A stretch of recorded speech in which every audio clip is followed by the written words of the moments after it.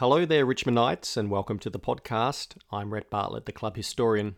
This episode uncovers a forgotten piece of Tigerland history. In 1966, the under-19s finished the home and away season in third place. The reserves went through the season undefeated and finished on top. But all that changed on August the 30th, 1966, when it was discovered that Richmond had played an unregistered player throughout the season. As a result, the under-19s were docked 28 premiership points, kicked out of the final series, and dropped to 7th place. The reserves were docked 12 premiership points, but only dropped to 2nd place. The player in question was Frank Loughran. And some 55 years later, he explains what happened.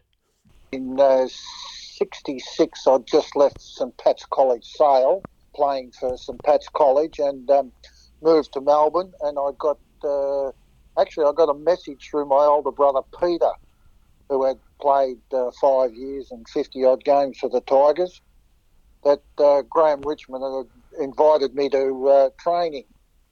So I went down and did some pre-season training. I'd moved to Melbourne. I was taken up a job as a computer operator, and so I did pre-season with the Tigers, and the team lists come out after pre-season training, and I was on the supplementary list, which I suppose is like the rookie list now, and I played the season in the under-19s, played a few reserves games. I think I played 3 or 4 reserves games during that first year, and then things went a little bit downhill. I'll just frame it for some people who will be listening to this. The thirds, the under-19s, or the thirds as they were known, finished. We just scraped into the finals, Rhett. We started fairly slow, but then we sort of had the inclusion of blokes like Royce Hart and Derek Pearden and that. And we finished with a real rush. I think we won our last 6 or 7 games to get into the finals. And, and we beat, I think, I'm not sure who were premiers that year, but we beat everyone. And we beat the premiers in the last game of the year by 5 or 6 goals. Yeah. So we were coming on very strong. And just on the Monday night before we would have been the first semi, I think we finished third. The Latrobe Valley League objected to my permit to play with the Tigers because I hadn't got a clearance from St Pat's College Sale. So I went to tribunal, and the Tigers thirds lost. I think I played in about 7 winning games, and I played in about 3 or 4 winning games in the reserves. Well, the reserves were undefeated, and unfortunately, they only dropped from first to second and still won the flag. But it was a bit sad because I believe they would have been the only second reserve sides in the history of the VFL to go through undefeated. So what happens is the under-19s lose 28 points. They have 28 points taken away from them, and effectively they're kicked out of the finals. That's right. And the reserves lose 12 points, which only drops them down to 2nd place, would you believe? Yes. They were undefeated, which is incredible. And I think they go on to win the flag as well. Yes, they certainly did. I actually went to the 50-year reunion of the Reserves Premiership. What would that be? 2016. And how was that for you, Frank? Okay. Johnny Nix was a bit cool towards me. But hold on. Who was coach of the Reserves? Johnny Nix. Right. Yeah. Was there still a little bit bubbling underneath the surface there, Frank? No, they're all pretty happy about it. I think they understood. Like when I made the supplementary list, I went to Graham Richmond and said, Graham, I've made the supplementary list, which means I'm obviously going to play in the under-19s at least. I haven't signed a clearance. And he said, "You don't need a clearance, Frank. You're only a schoolboy footballer." And which I was. I was playing for St Pat's, but we were playing in the Latrobe Valley Third 18 competition. So I was a schoolboy footballer playing in a registered competition. So I said, "Well, in that case, I've got to sign a registration form, Graham." And he said, "No, don't worry about it, Frank. It's all fixed up." So I don't know what Graham had done, but when the shit hit, yeah. Let me. I had a chat to Slug Jordan about 15 years ago. Yep. Oh, actually, 2012. And he spoke about you. What he said was, he said, we used to play these kids in the thirds to have a look at them. They weren't in our area. We won our last 6 or 7 pretty easily with Rex Hunt at full forward, Royce Hart at centre half forward, Darryl Cumming, Graham Bond. He says, I got caught in 1966. South Melbourne found out we played an illegal player called Frankie Loughran who played down at Sale. In those days, you had to get a permit for the kid to come up and play, and Graham thought that was too much worry. We used to bring a kid up, then we assessed him, looks good, tall, quick enough, kicks the ball well. Rather than have him train, we used to play him, and we used to play guys under different names. Yeah, no, that's not what happened with me. All a bit of a worry, I think, according to Graham. Paperwork. Well, you've got to realise that in the 60s and 70s, Graham Richmond was the Donald Trump of the VFL, mate. He was a Loughran to himself, Graham. But he threw me under the bus a bit when the league actually lodged the protest about me playing. I went into Richmond on the Monday night and spoke to him, and he said, "Oh, well, this is what's happened. We're going to claim that you're just a schoolboy footballer." Right. And I said to him, but Graham, I told you I needed a clearance, because to play for St Pat's, I had to get a clearance from Wonthaggi thirds. When I went from Wonthaggi, I was a boarder at St Pat's from Wonthaggi. So I had to get a clearance from Wonthaggi to play with St Pat's. So I obviously had to get a clearance from St Pat's to play with Richmond. But he said he'd fixed it all up. And I said, "I told you that, Graham." And he said, "Well, Ray Dunn and I are fronting the hearing tonight. We'll pick you up at 7 o'clock. I said, "Oh, okay." So they never ever turned up. And I read in the paper the next morning where Richmond and I had pleaded guilty, and I wasn't even there. So Graham saved a fair bit of face there. He told me that they'd done exactly the same with a boy called Maurice Deary, who played a few games for Richmond and was from St Pat's College. Maury Deary, yes, yeah. Yeah. Maury was a good friend of mine at school. He told me he'd done the same with him, and he told me that he knew that Melbourne had never ever got a clearance for Johnny Townsend, who turned out to be a super player for Melbourne, won a couple of Melbourne best and fairest, and I think he kicked 5 or 6 goals in one of the semi-finals or something like that. So I don't know whether he brought up those things at the hearing, but anyway, we were completely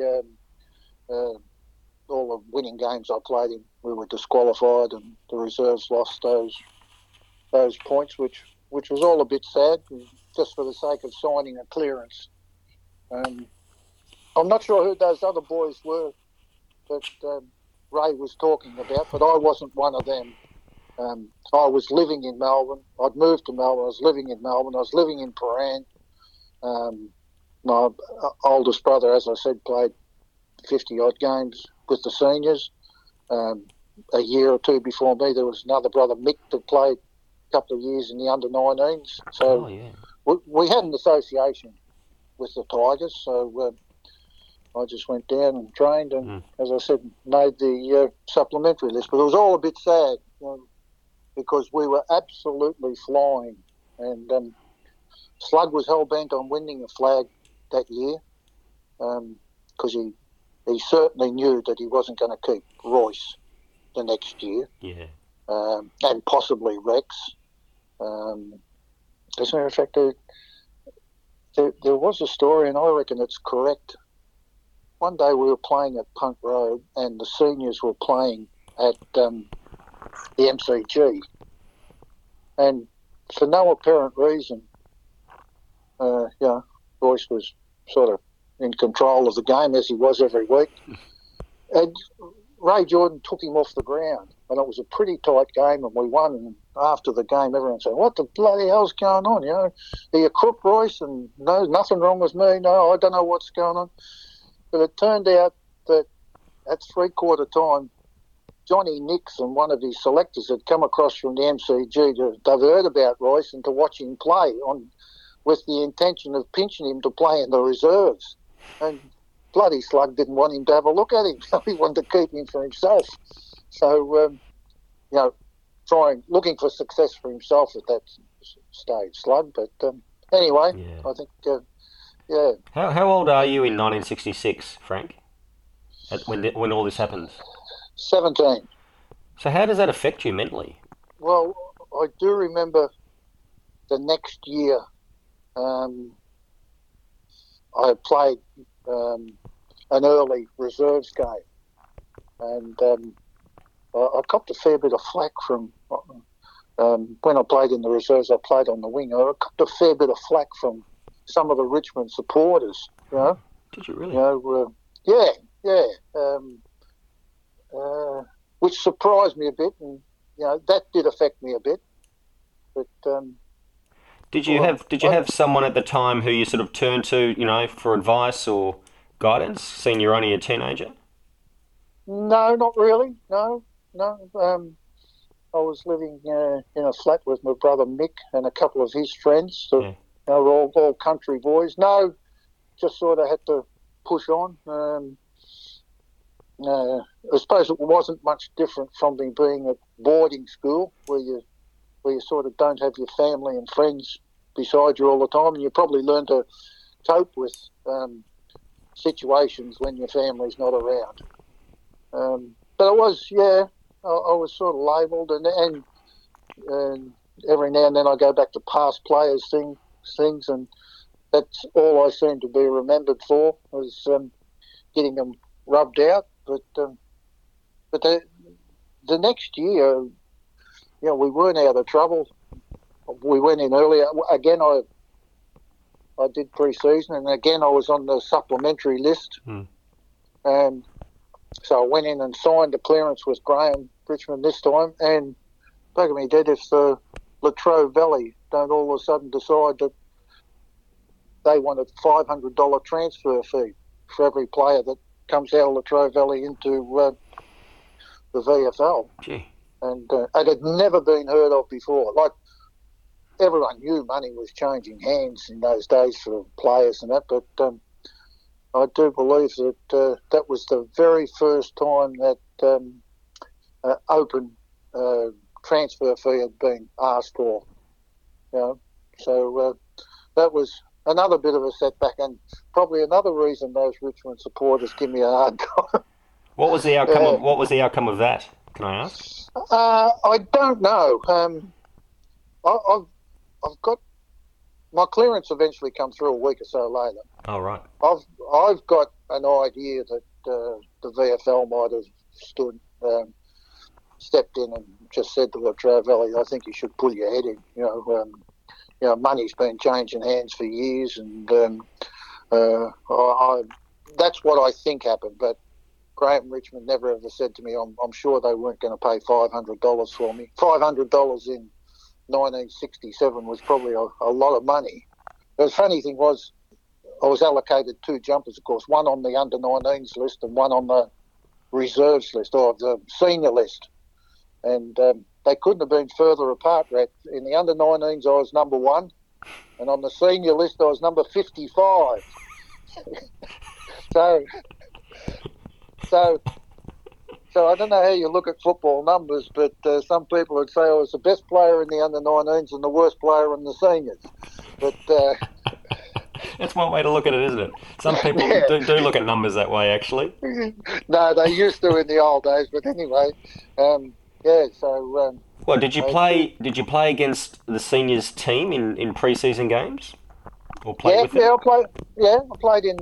How'd you go? Played in the senior practice. Yeah, all right. Actually, 67 was interesting. that was the first year Royce was on the senior list. I think he was on the supplementary list in 66. In 67, we played a practice match over at what do they call it, Gosh's Paddock, across the road. Mm-hmm. Yeah, and I played in the centre. I think I played on Tony Jewell, and Royce was playing centre forward in my side. It was possibles versus probables or something like that. That's right. And of course, I'd played all the year before with Royce, and any time I got the ball, I'd just have a quick look to see which way he was going and kick it 10 metres in front of him, and he got it 95% of the time. I remember I got a few kicks in the first quarter, and Royce kept marking them, and Tony Jewell says to me, "You'll never play senior football at Richmond, mate. You keep kicking the ball wide like that." And I felt like saying to him, "Yeah, but kicking it to Royce Hart, I've got to kick it in front of him because he'll win it every time." And then a few years later, I noticed Tony Jewell kicking it to Royce Hart, and he was kicking it way out in front of him so he could run and mark and kick. But you learned that from you, Frank.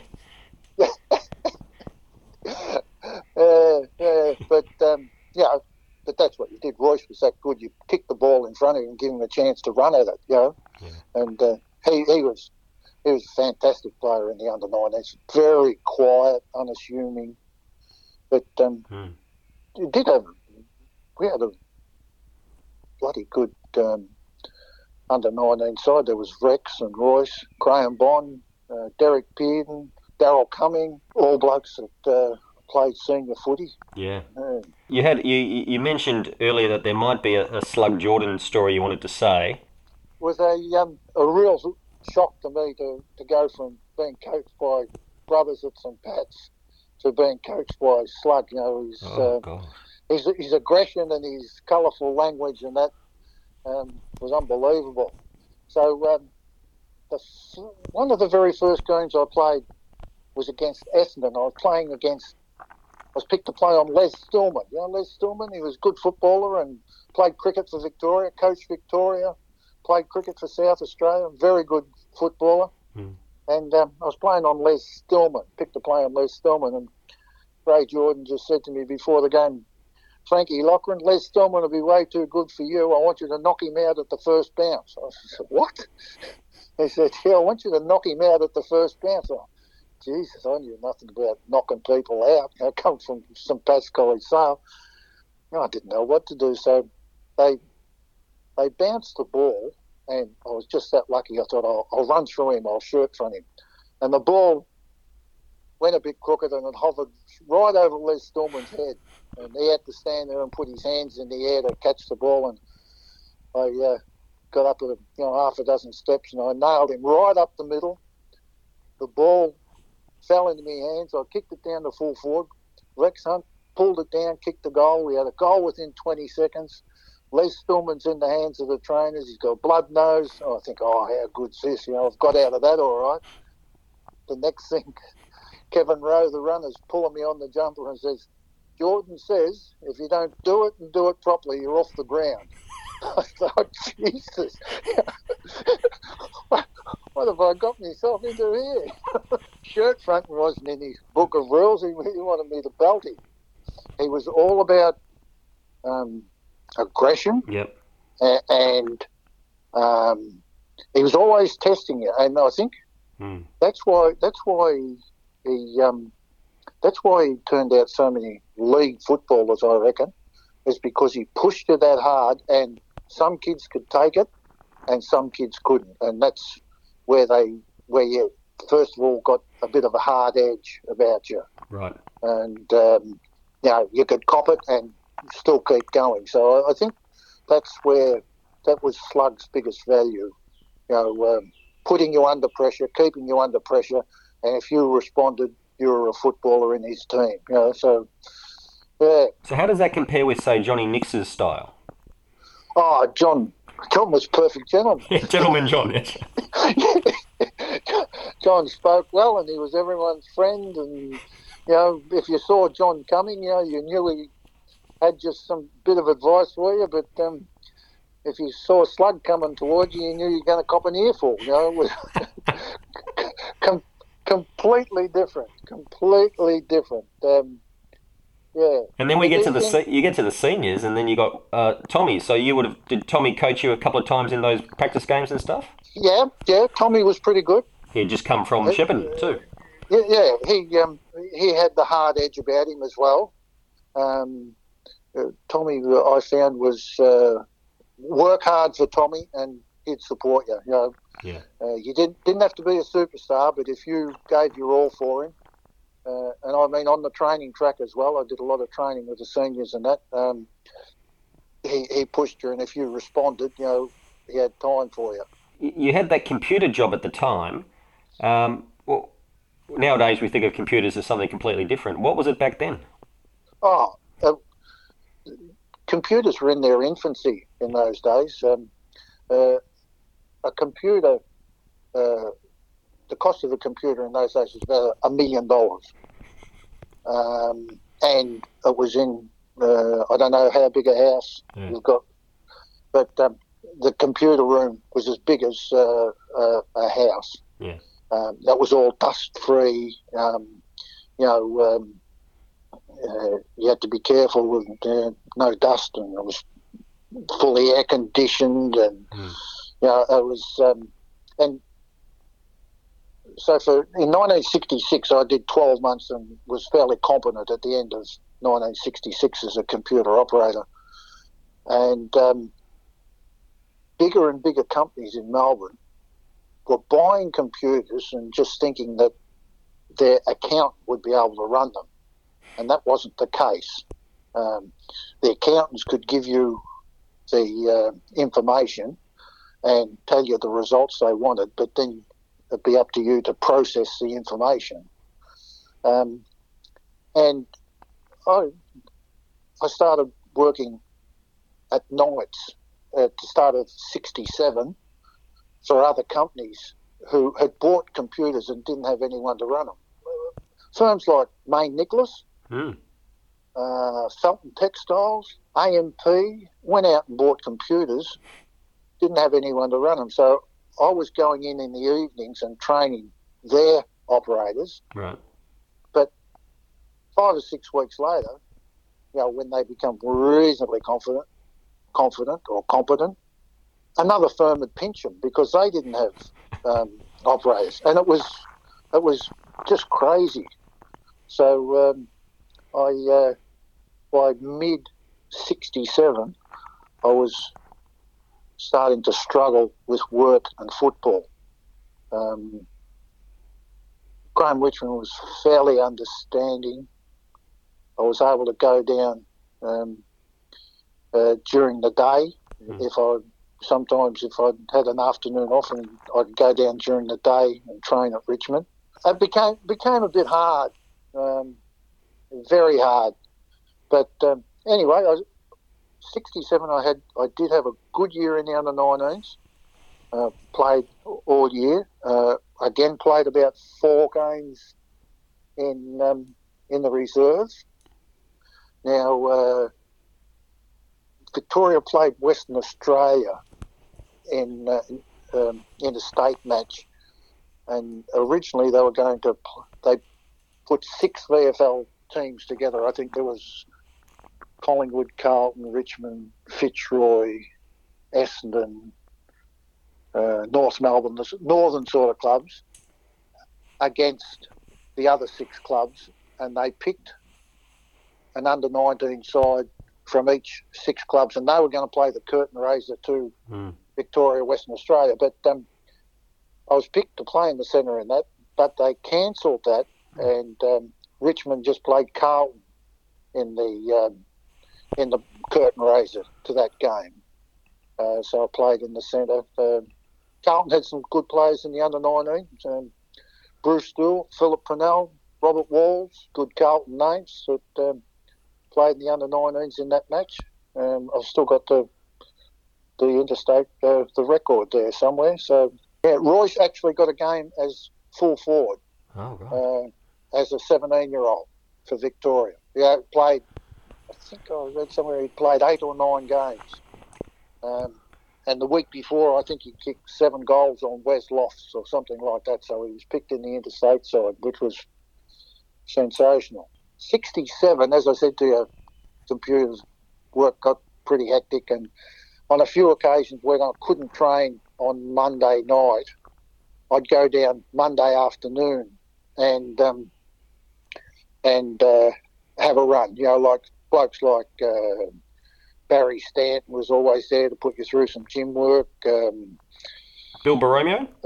Bill Borromeo might be down there to put you through some running, and there always seemed to be someone there to have a bit of a kick with, and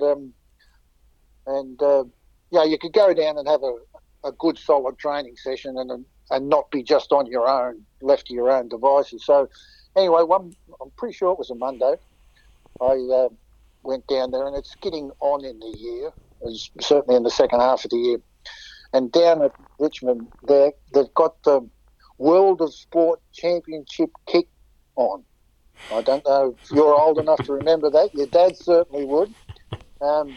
Every week they'd have 4 or 5 players from different clubs, and they'd have to kick from the 50-metre mark, try and kick a goal, and kick right foot, left foot, and then an angle shot. And then they had a big target board where you had to kick a stab pass, through the target. And anyway, it was on Channel 7. And anyway, of course, they had the quarterfinals, and then half an hour later they had the semi-finals, and then they had the grand final. And I was there, and I was actually out with them, and when they had their shots of goal, and then I'm kicking the balls back, so maybe 5 or 6 weeks later, I'm home at the local footy club. Had a run with them on a Sunday morning, and they have their Sunday barrel, and I go in the rooms, and they're watching the tally. And, of course, the grand final of the World of Sport Championship kicks on the tally, and they all think it's live. And they run a sweep, pick the winner. And I'm thinking, how good's this? I was there 6 weeks ago. It's not live. I didn't say it to anyone. So I knew Bobby Skilton had won it. Bobby Skilton had a bit of a sore ankle, and he actually kicked right foot. He was a left footer, Bobby Skilton. He actually kicked right foot and won the World of Sport Championship kick. It was unbelievable. And he stabbed past through the target, through the bullseye, right foot, and he won it. So everyone puts in their $2, and whoever picked the winner shared the pool. So I put in me $2 and picked Bobby Skilton. It's like getting the Sporting Globe, Saturday night Sporting Globe on Saturday morning, and seeing the race results. So. Yeah, but I did get a bit nervous at one stage because I did notice I'm watching the telly, and as Bruce Andrew was one of the judges, as he held up 7 for someone, a score of 7, you could just see me over his shoulder, but no one noticed, so thank goodness. So, but it was a very small win, but I often laugh about that. Goodness gracious, Did they ever catch on in the end, Frank? What was going on? No. But a few years later, I actually went and played for them. In 1970, by 70 I was married, and the wife was a country girl, so we actually moved back to Wonthaggi, and I played. Actually, 70, played for Wonthaggi, and we won a premiership, and we were in zone to Hawthorn at that stage. And after the game, after the grand final, I won the Hawthorn Award, and they actually got in touch with me, invited me down to do a pre-season at Hawthorn. But I'd had enough of the city and league football in those days. But I would have liked to have found out whether you were good enough to do it or not, but it just didn't work out. I just had a hurdle everywhere I went. In 1967, when we had the good year, and we got through to the second semi. We played a draw in the second semi against Footscray, and at training the next week, I rolled my ankle and missed the rest of the year. So I missed out on actually playing in that grand final win. But Slug I was on crutches grand final day. Slug did put me down as an emergency. Right. And I wasn't in the team photo either because I was laid up. They had the team photo done on the Wednesday night before the grand final. The grand final was played at Skinner Reserve because after that we were running a week behind the AFL. Right. We didn't play extra time or anything. We actually had to replay next week. Oh, right. Yeah. And so the under-19s ran a week behind the seniors. And the grand final, I've got an idea, Fitzroy came from nowhere and made the grand final, and the Tigers only just beat them. But so your time at Richmond was what? Your time at Richmond was from 66? 66. Yep. I played in 66 and 67. I was on the supplements both years. I started pre-season in 68, and early in the new year I went to Graham Richmond and I said, look, Graham, I just can't handle it, with the work and things like that. And he asked me if there's any chance I could get another job, and he told me, which was a bit of a feather in the cap for me, he told me that Tommy Hafey had me labelled to take over Bull Richardson's job, Matthew's dad, as an in and under player, getting the ball out, hand passing it out to your teammates. So, and he asked me if I could get another job, and I wouldn't. My job was fantastic. So, early 68, I just said to him, well, I'm sorry, Graham, I can't do it. And he just said, well, take another month or so, and if you can find a way, we want you back. We've earmarked you for Bull Richardson's position. I think Bull was probably 28, 28, 29, might have been 30. So, but anyway, it didn't work out. Yeah. GR had a particular way of talking, didn't he, Frank? He certainly did, yeah. Were you one of those people who in years later would impersonate him when you would talk about him? You know what I mean. Graham Richmond was the bloke that spoke to you but didn't listen to you. When he had something to say to you, you already made up his mind. But it was strong administration, and he was very successful for a while. Unfortunately, it got all out of hand with all that Collingwood stuff, and it was tragedy. And your brother Peter Loughran, sorry, is he still with us or not? Yep. Peter is. How's he going? He turns 80 in about 2 weeks. Good on him. And he fit as a fiddle, going well. Must have been all those Bill Borromeo sprint runs that made him fit. Yeah. Well, I trained a fair bit with your dad. I was a bit of a sprinter. I trained a fair bit with your dad, with Bill Borromeo. He was a lovely man, Bill. And that was at Punt Road that you would do those sprints? Yep. Yeah, that was at the end of the year and over summer. We'd do professional athletics training. I never ran professionally. Your dad did, and some of the other, Graham Bond did. Yeah.